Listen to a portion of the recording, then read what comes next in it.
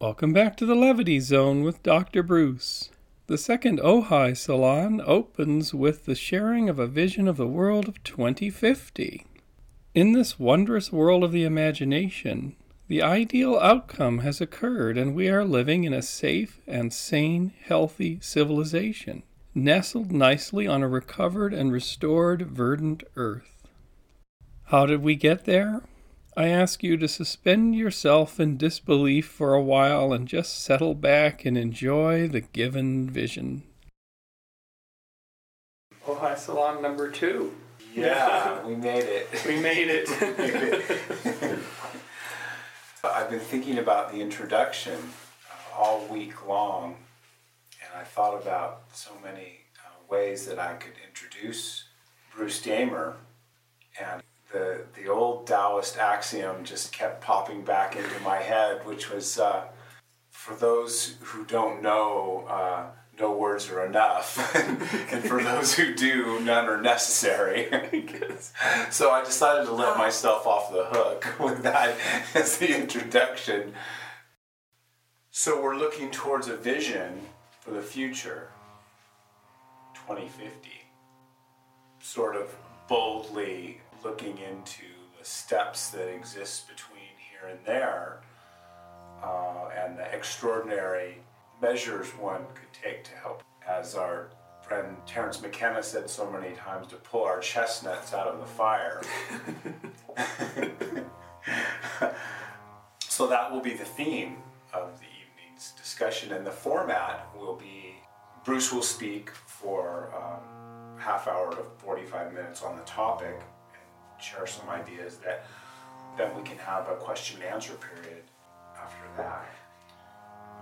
So with that, I'll give it to you, Bruce.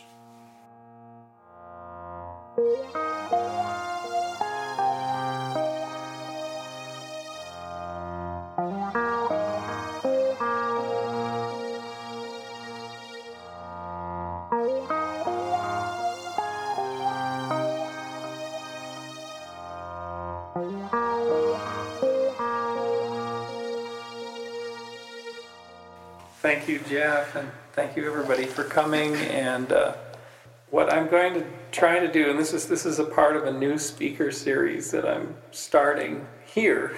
This is the Will It Play in Peoria? Does it fly in Ojai, for example?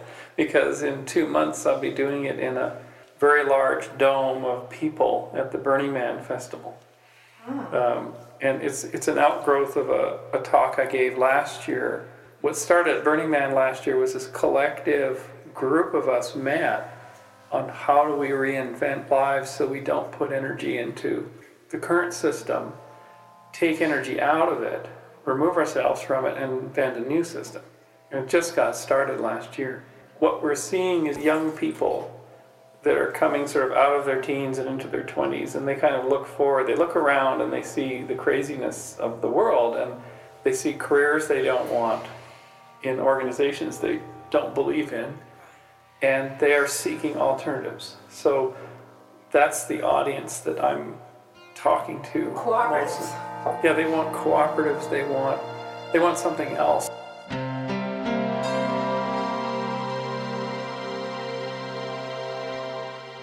How do we reinvent lives? They are seeking alternatives. How do we reinvent lives? They are seeking alternatives. They want something else. Invent a new system. Invent a new system.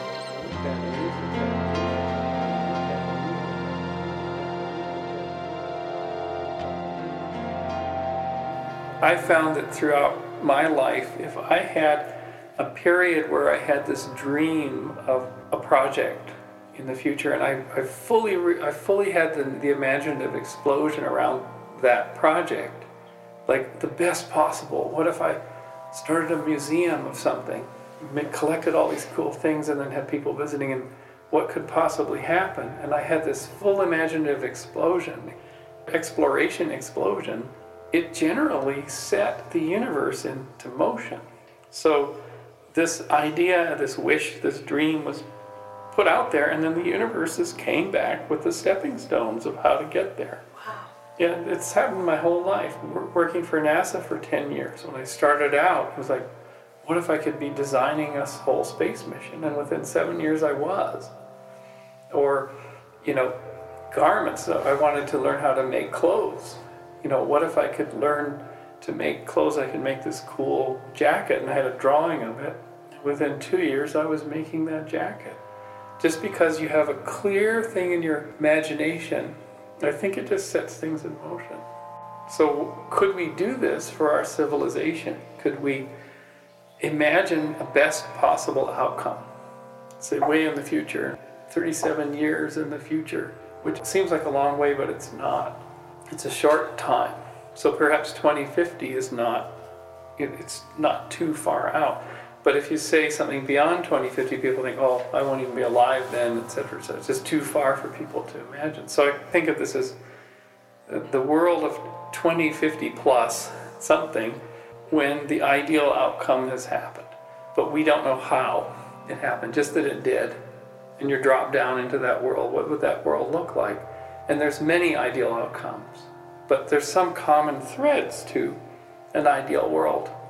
And I thought I would kind of go down this fun list of them, if you'll permit me, of ideal outcomes.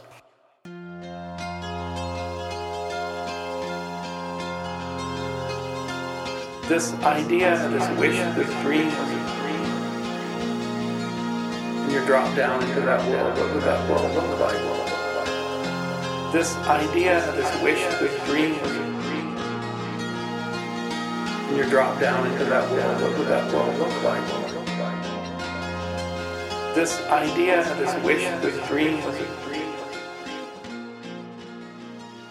I did a similar exercise for the Occupy movement, my little contribution to Occupy 2 years ago, which was, what if the ideal outcome had happened for the United States, which was a constitutional convention was being convened, and everybody was just getting together to reinvent the system. So I described the convention and what was happening on the convention floor. And then I got in touch with Lawrence Lessig, who actually is working on this stuff. Oh, I heard him speak last week. Yeah, so, and he said, I'm working on that ideal outcome. We just had a conference on this at Harvard with my Tea Party friends and my left-wing friends, and everyone came because they all believed that a constitutional convention was a good idea, just in principle. So he's a great coalition idea builder. So I thought, well, this kind of works. Because I wrote this piece, I was on conservative talk radio, on right-wing talk radio. That's the people who are interested, and with callers about that. So I realized there's a power to envisioning ideal outcomes and putting them in front of people. So here goes, if you'll permit me, I'll give you some ideal outcomes for the world 2050. We have no idea how any of this will happen, but imagine if it did.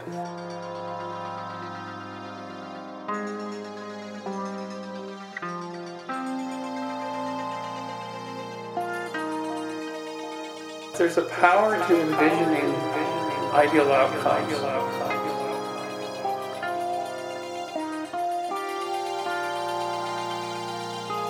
We have no idea how any of this will happen, but imagine if it did.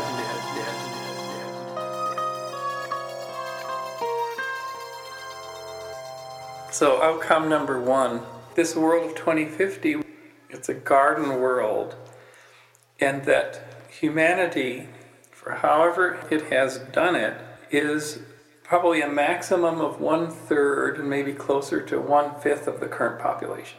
And I can suggest one way, you do the math, if you have one child per family, within 3-4 generations, your population is cut down by 2/3. And suddenly there's tremendous resource available. The pressure's off the land, and you can decide which shopping malls to tear down and replace by parks or gardens. You just don't need any of that stuff anymore. But that's the only prescription I'll give for maybe how we got there, because otherwise, such a population change is going to be catastrophic. If a disease happened or a war happened, this ideal world would not result. It has to happen in some peaceful way. So the planet is restoring. The natural world is restoring. Forests are growing. We don't need nearly what we need for agriculture anymore. So that's happening. We have a humane and healthy human world, both in inner space and outer. So inside the soul, the spirit, and also our bodies are healthy somehow.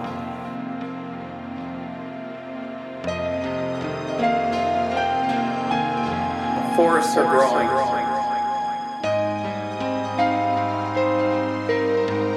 The planet is restoring. The pressure's off the land.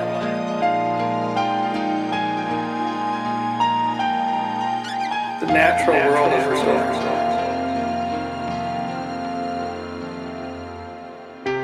The soul, the spirit, and also our bodies.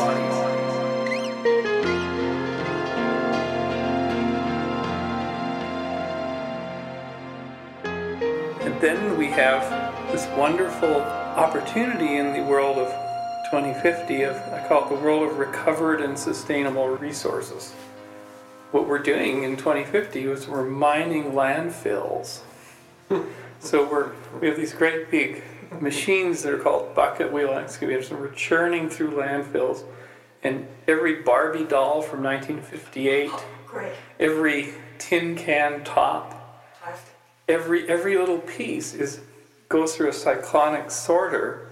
And guess what? We produce enormous reserves of ingots of metal, of recovered resins, and we can just do this so well that we have vast warehouses of recovered material. We don't ever have to mine. We won't have to mine for 500 years. There will be so much recovered material. So we don't have to operate those industries because we can just get it back from where we left it. We're consuming less too, and we're always recovering and making products that can be reused and they last longer. So we're also cleaning up the earth.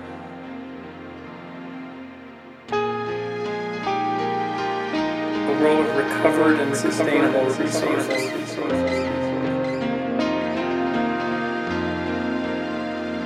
We're mining landfills.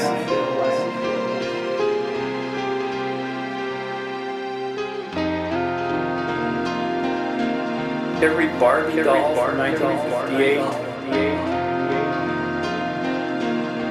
every tin can top.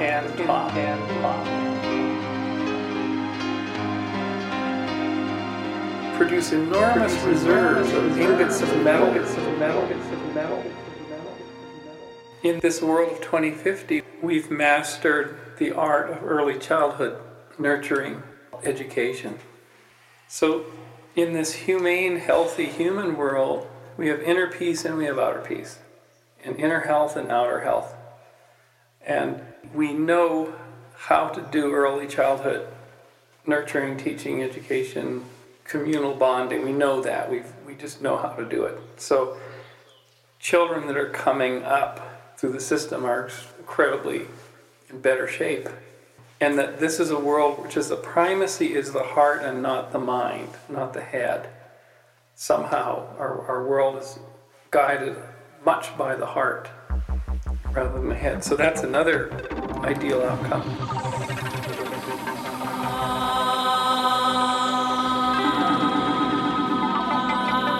Early childhood nurturing education. We have inner peace and we have outer peace. Inner health and outer health.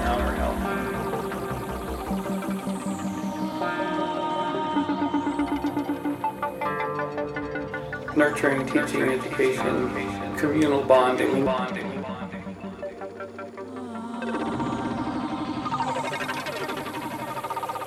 Our world is guided much by the heart.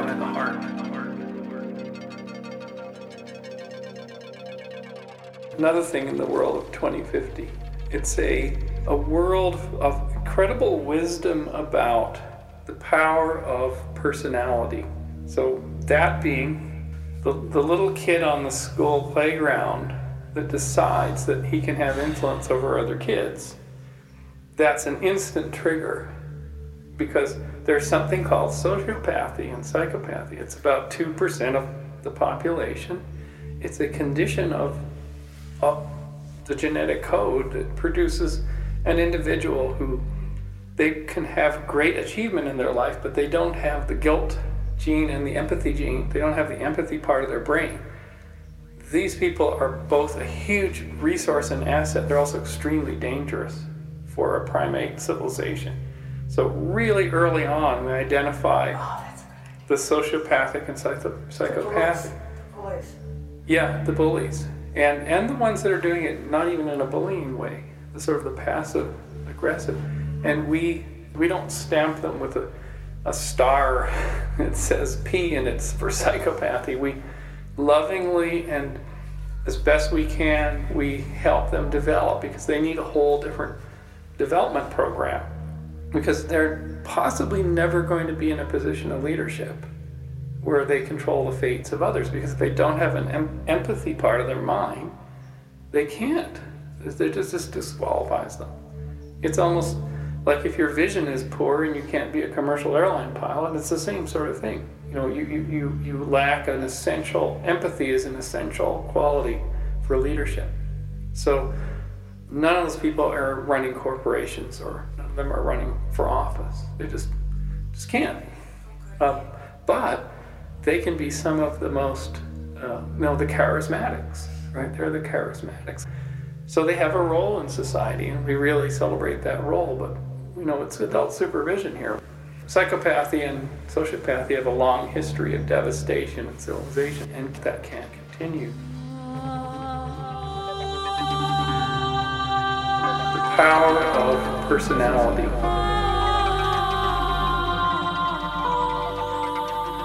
There's something called sociopathy and psychopathy. Extremely dangerous for a primate civilization. Lovingly and as best we can, we help them develop.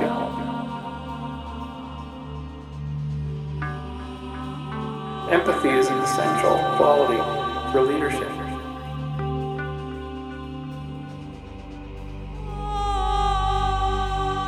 Psychopathy and sociopathy have a long history of devastation and civilization, and that can't continue.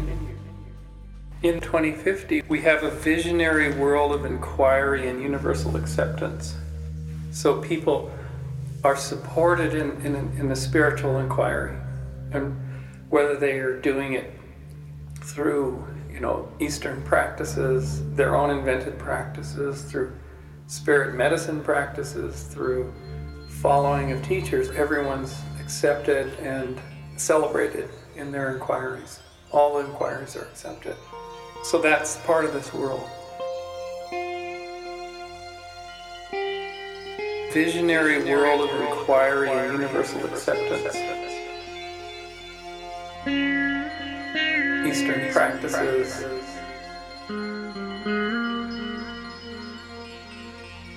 Their own invented practices.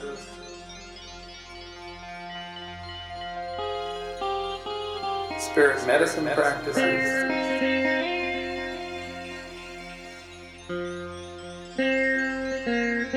Following of teachers.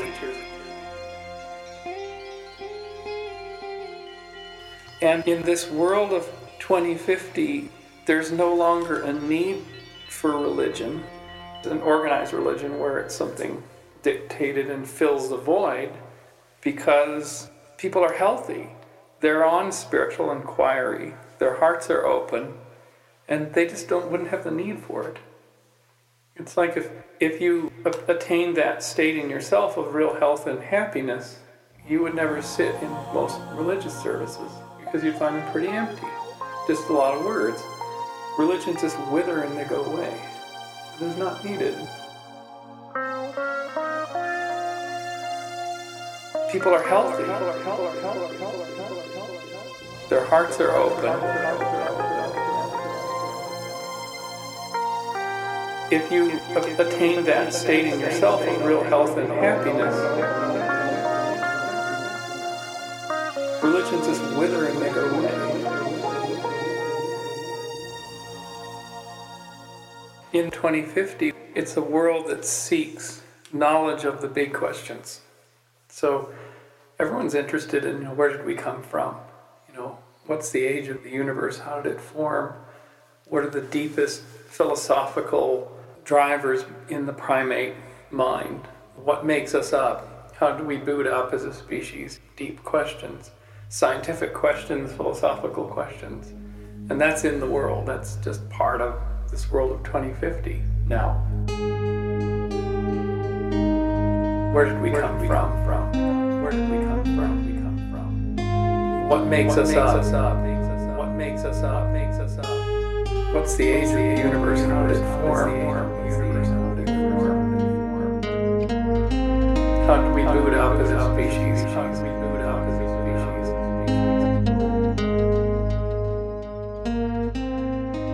In 2050, we have a sane economic sphere.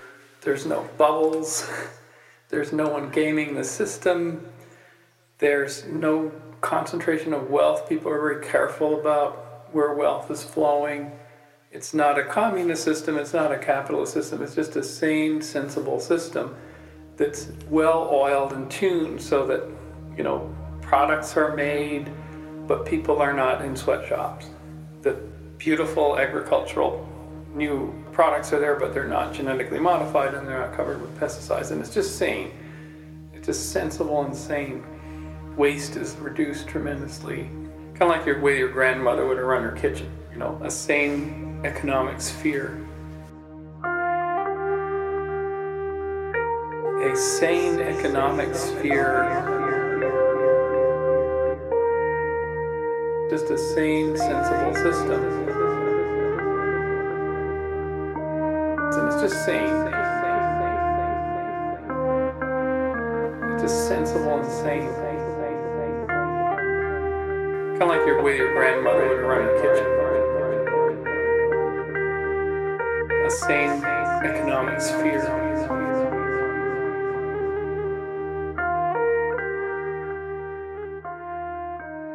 This world of 2050 would be both a broad and a wide world. The broad world is that everyone has the basics, everyone has health, they have all these things that I've mentioned. The wide world is that no one should be restricted from exploring further. There's not a ceiling placed. If somebody in the Peruvian Amazon and they decide, I'm really drawn to doing something in the Himalayas to do with such and such, then the world provides. So the person can move up. They can move widely and they can move up. They can change their position. They're supported. That's a priority. Exploring. In the Peruvian Amazon. In the Himalayas. Then the world provides. Then the world provides.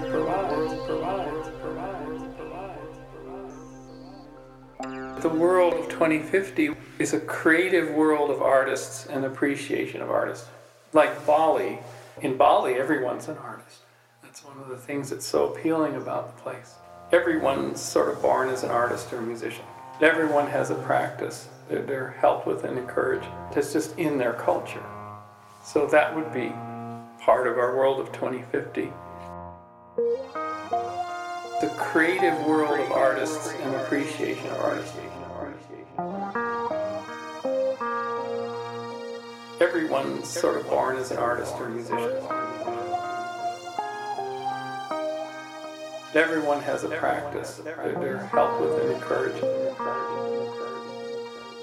The great tragedy of this time now is that you're driving in your car and you just feel completely cut off from other people. So a major project of the civilization of 2050 is people should feel absolutely surrounded with support and love and nurturing and not separateness. Everyone's making eye contact. they're watching out for everyone else, and not in a kind of a suspicious kind of a way, of a manipulative way. People truly care about that next person. So if someone seems to, feel poorly, others are going to come and help them. And if they don't need that, then others will respect that. But separateness is something that has crept into the human condition since the plains of Africa, when we were living in these close-knit balls of our brethren for defense and for togetherness and genetic reasons. But we were very, very close to the rest of our kin. And from that point on, the modern world has created these egg cartons of separate people. People should feel absolutely surrounded with support and love and nurturing. And the sister to the removal of separateness is the coming of a world where we're no longer separate from our co-inhabitants of the planet, which is the animal and plant kingdom, where are we looking in the eyes of another human and feeling love because it's a heart-centered world. When we look in the eyes of an animal, we feel the same thing. They're co-inhabitants, and their lives and their future must be respected. So whatever that means we stop eating them, or we change the way. Good. Yeah. Sounds great. So because our population's so much reduced, their habitats have recovered, and we can peaceably live in that world. Neolithic peoples would bless the spirit of the mastodon when they killed it, and the mastodon's meat would come back to the village, and part of that was a ceremony to bless and thank its spirit for giving its energy for the Neolithic town. And they had that kind of respect and fear. In a ways, they were equals in the world.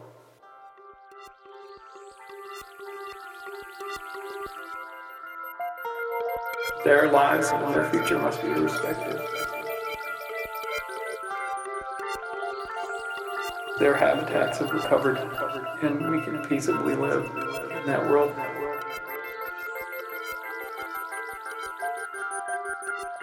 Bless the spirit of the mastodon.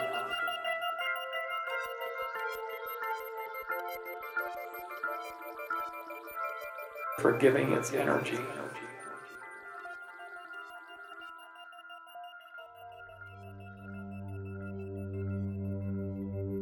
For giving its energy.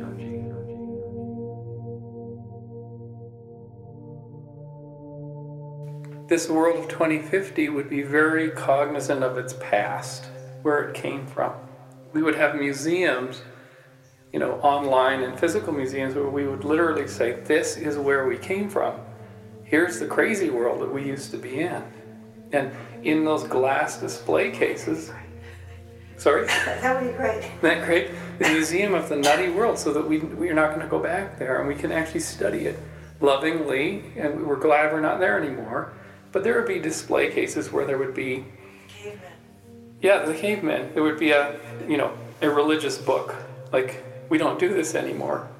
Or some of the other examples, like, here's some crazy Fox video, or here's an election pamphlet for when we had these crazy things called elections, which made no sense, and they were just activities that we think of now as strange, but we would appreciate that, and we would rewind the tape and go back to the Romans did it this way, or the Chinese did it in this. So in the tribal world, we would try to see, how do we actually finally learn all the lessons?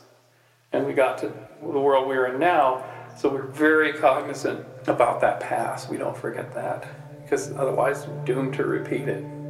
History not known is doomed to be repeated.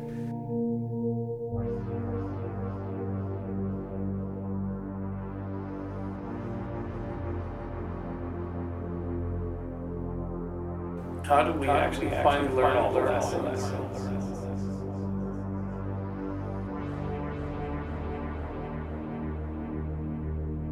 How do we actually finally learn all the lessons?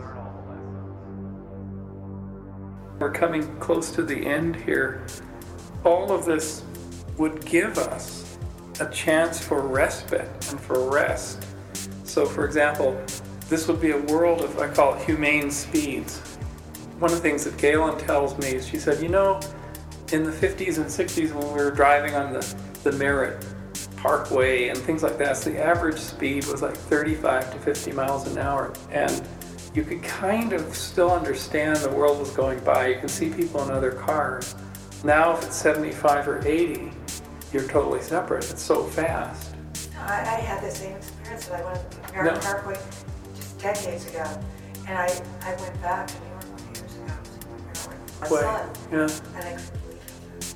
Yeah, and so the speeds at which life moves, including cell phone messages and constant stuff, has exceeded our ability to really be okay with it. And we're now in a state of low-level anxiety and separateness from too much speed. So now as a civilization, I think we know what the boundary is, roughly.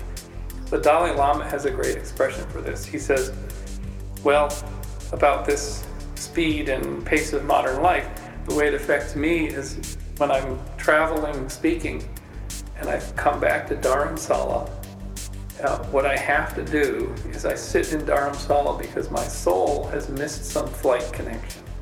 Because its speed is slower than my body's being forced to do to meet all these obligations. So my soul makes the flight connections, gets its baggage, and 1 to 2 weeks later, as I'm sitting in Dharamsala, it finally gets back to me, comes into me, and then I can be here. But because that's what it does to a sensitive, profound being like him, he says it's just too hard. So he has to wait the 2 weeks to reconstitute himself. Whereas all of us are in this maelstrom of the quickening or the pace is too fast. So we slow the civilization down. We find that comfort zone, which means we modify all of our technology. So instead of driving at 75 miles an hour on the 101 and zooming up to Ojai here, we actually built a funny little, almost Victorian-looking rail system, kind of a little bit like the Ojai trolley, but as a rail system, you can step on anywhere, and it takes you into Ojai at 35 miles an hour. You don't have to drive, you don't have to be separate, and it doesn't matter because your life has far fewer demands upon it now. You're not having to I gotta drop the kids off here, and then I have to do the shopping, then I have to go to Costco, and then I have to solve this problem with the phone company. And no, because everything's been slowed down to allow human beings to live in a more humane way. A person could put their hand up and say, yeah, I'm too busy.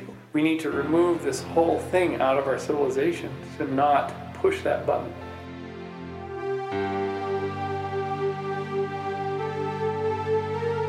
So we slow the civilization down.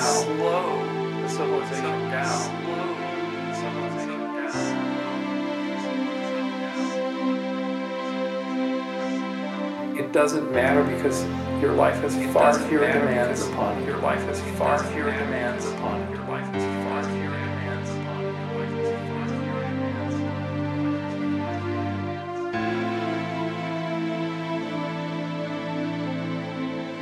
it. So we slow the civilization down. Slow the civilization down. The civilization down.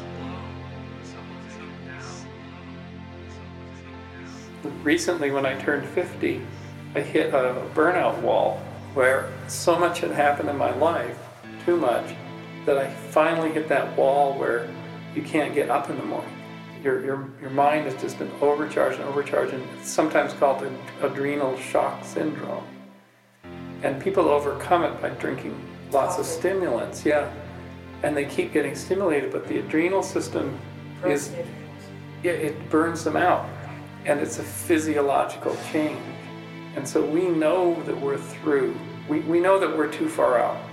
When I worked with NASA for 10 years, the astronauts were floating outside of the shuttle or the space station doing their work. They were getting pinged by ground control on one side of their helmet and seeing visuals of 3D work tasks over here, and people are floating up here, and there's so much going on. it's a constant flow of overload information. So about every hour or two, they're ordered to stand down and just pause, because they've learned through experience that these people who are highly capable overload and black out. The commanders of the Mir space station, the commander blacked out for about 30 seconds. He went completely black, like semi-unconscious, and then they had a collision with an incoming spacecraft that almost destroyed the station. And it was just because he's just so overloaded. So, like an autistic child gets overloaded quickly, right? Because they're super, super sensitive to imagery coming in. They're at one end of the scale, and then astronauts get overloaded here, and we're kind of toward the astronaut side of overload. So we slow our civilization down so that we're in a range of staying healthy.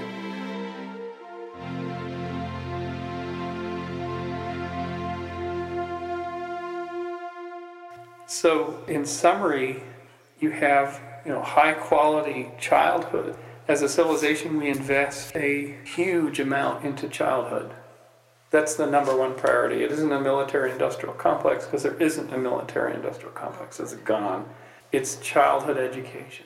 If you go to places like Denmark, They're the happiest country in the world. Happiest country in the world, yeah. And early childhood development's way at the top of its why.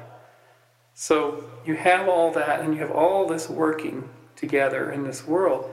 And then what that allows you to do is you can have a world with a plan, because you now have your own destiny. You have your future back.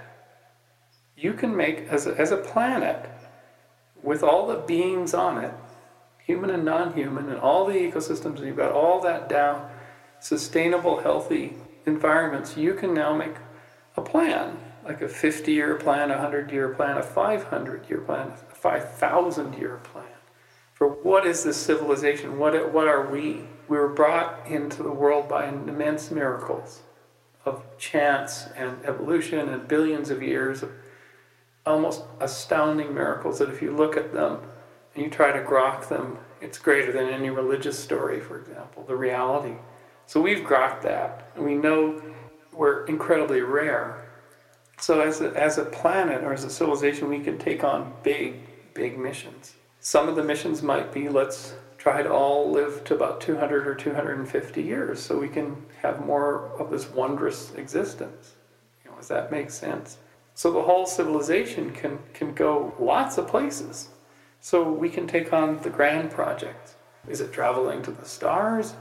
Is that too ambitious? Is it extending our lives? Is it really understanding where we came from, what we are as beings? The universe contrived by incredible happenstance to make this thing happen. We owe the universe, to some extent, to go out and fully experience the miracle. So that's kind of the conclusion here, and perhaps we can't understand what that great plan is, but it would be the base upon which, if we'd done all this and we are the world of 2050 plus, in this world we would have the basis to do the grand thing, whatever it is. Could we manifest such a world, this world of 2050? I believe it's more than possible. Picturing the best possible outcome in an exploration explosion may send shock waves out into the universe, which then calls forth the stepping stones by which we can get there. And there are already glimpses through to that ideal world which flash by in the world of today. The beautiful valley of Ojai in Southern California contains such glimpses of that world here and there. Organic farms stripe the hills amongst orange groves, sharing the valley with some beautiful but contained humanity and leaving plenty of space for the surrounding wilderness. Return for the next edition of this second Ojai Salon for some stories and dialogue from the audience on that beautiful evening in June of 2013. Dulcet tones laid down so artfully by musician Steve Murtaugh. Cover art by Jacob Aman using a photo of Dr. Bruce by Jeffrey Harris. Find art, photos, and bare voice versions of this podcast you can use in your projects at www.drbruce.org or through our new, easy-to-remember domain www.levityzone.com.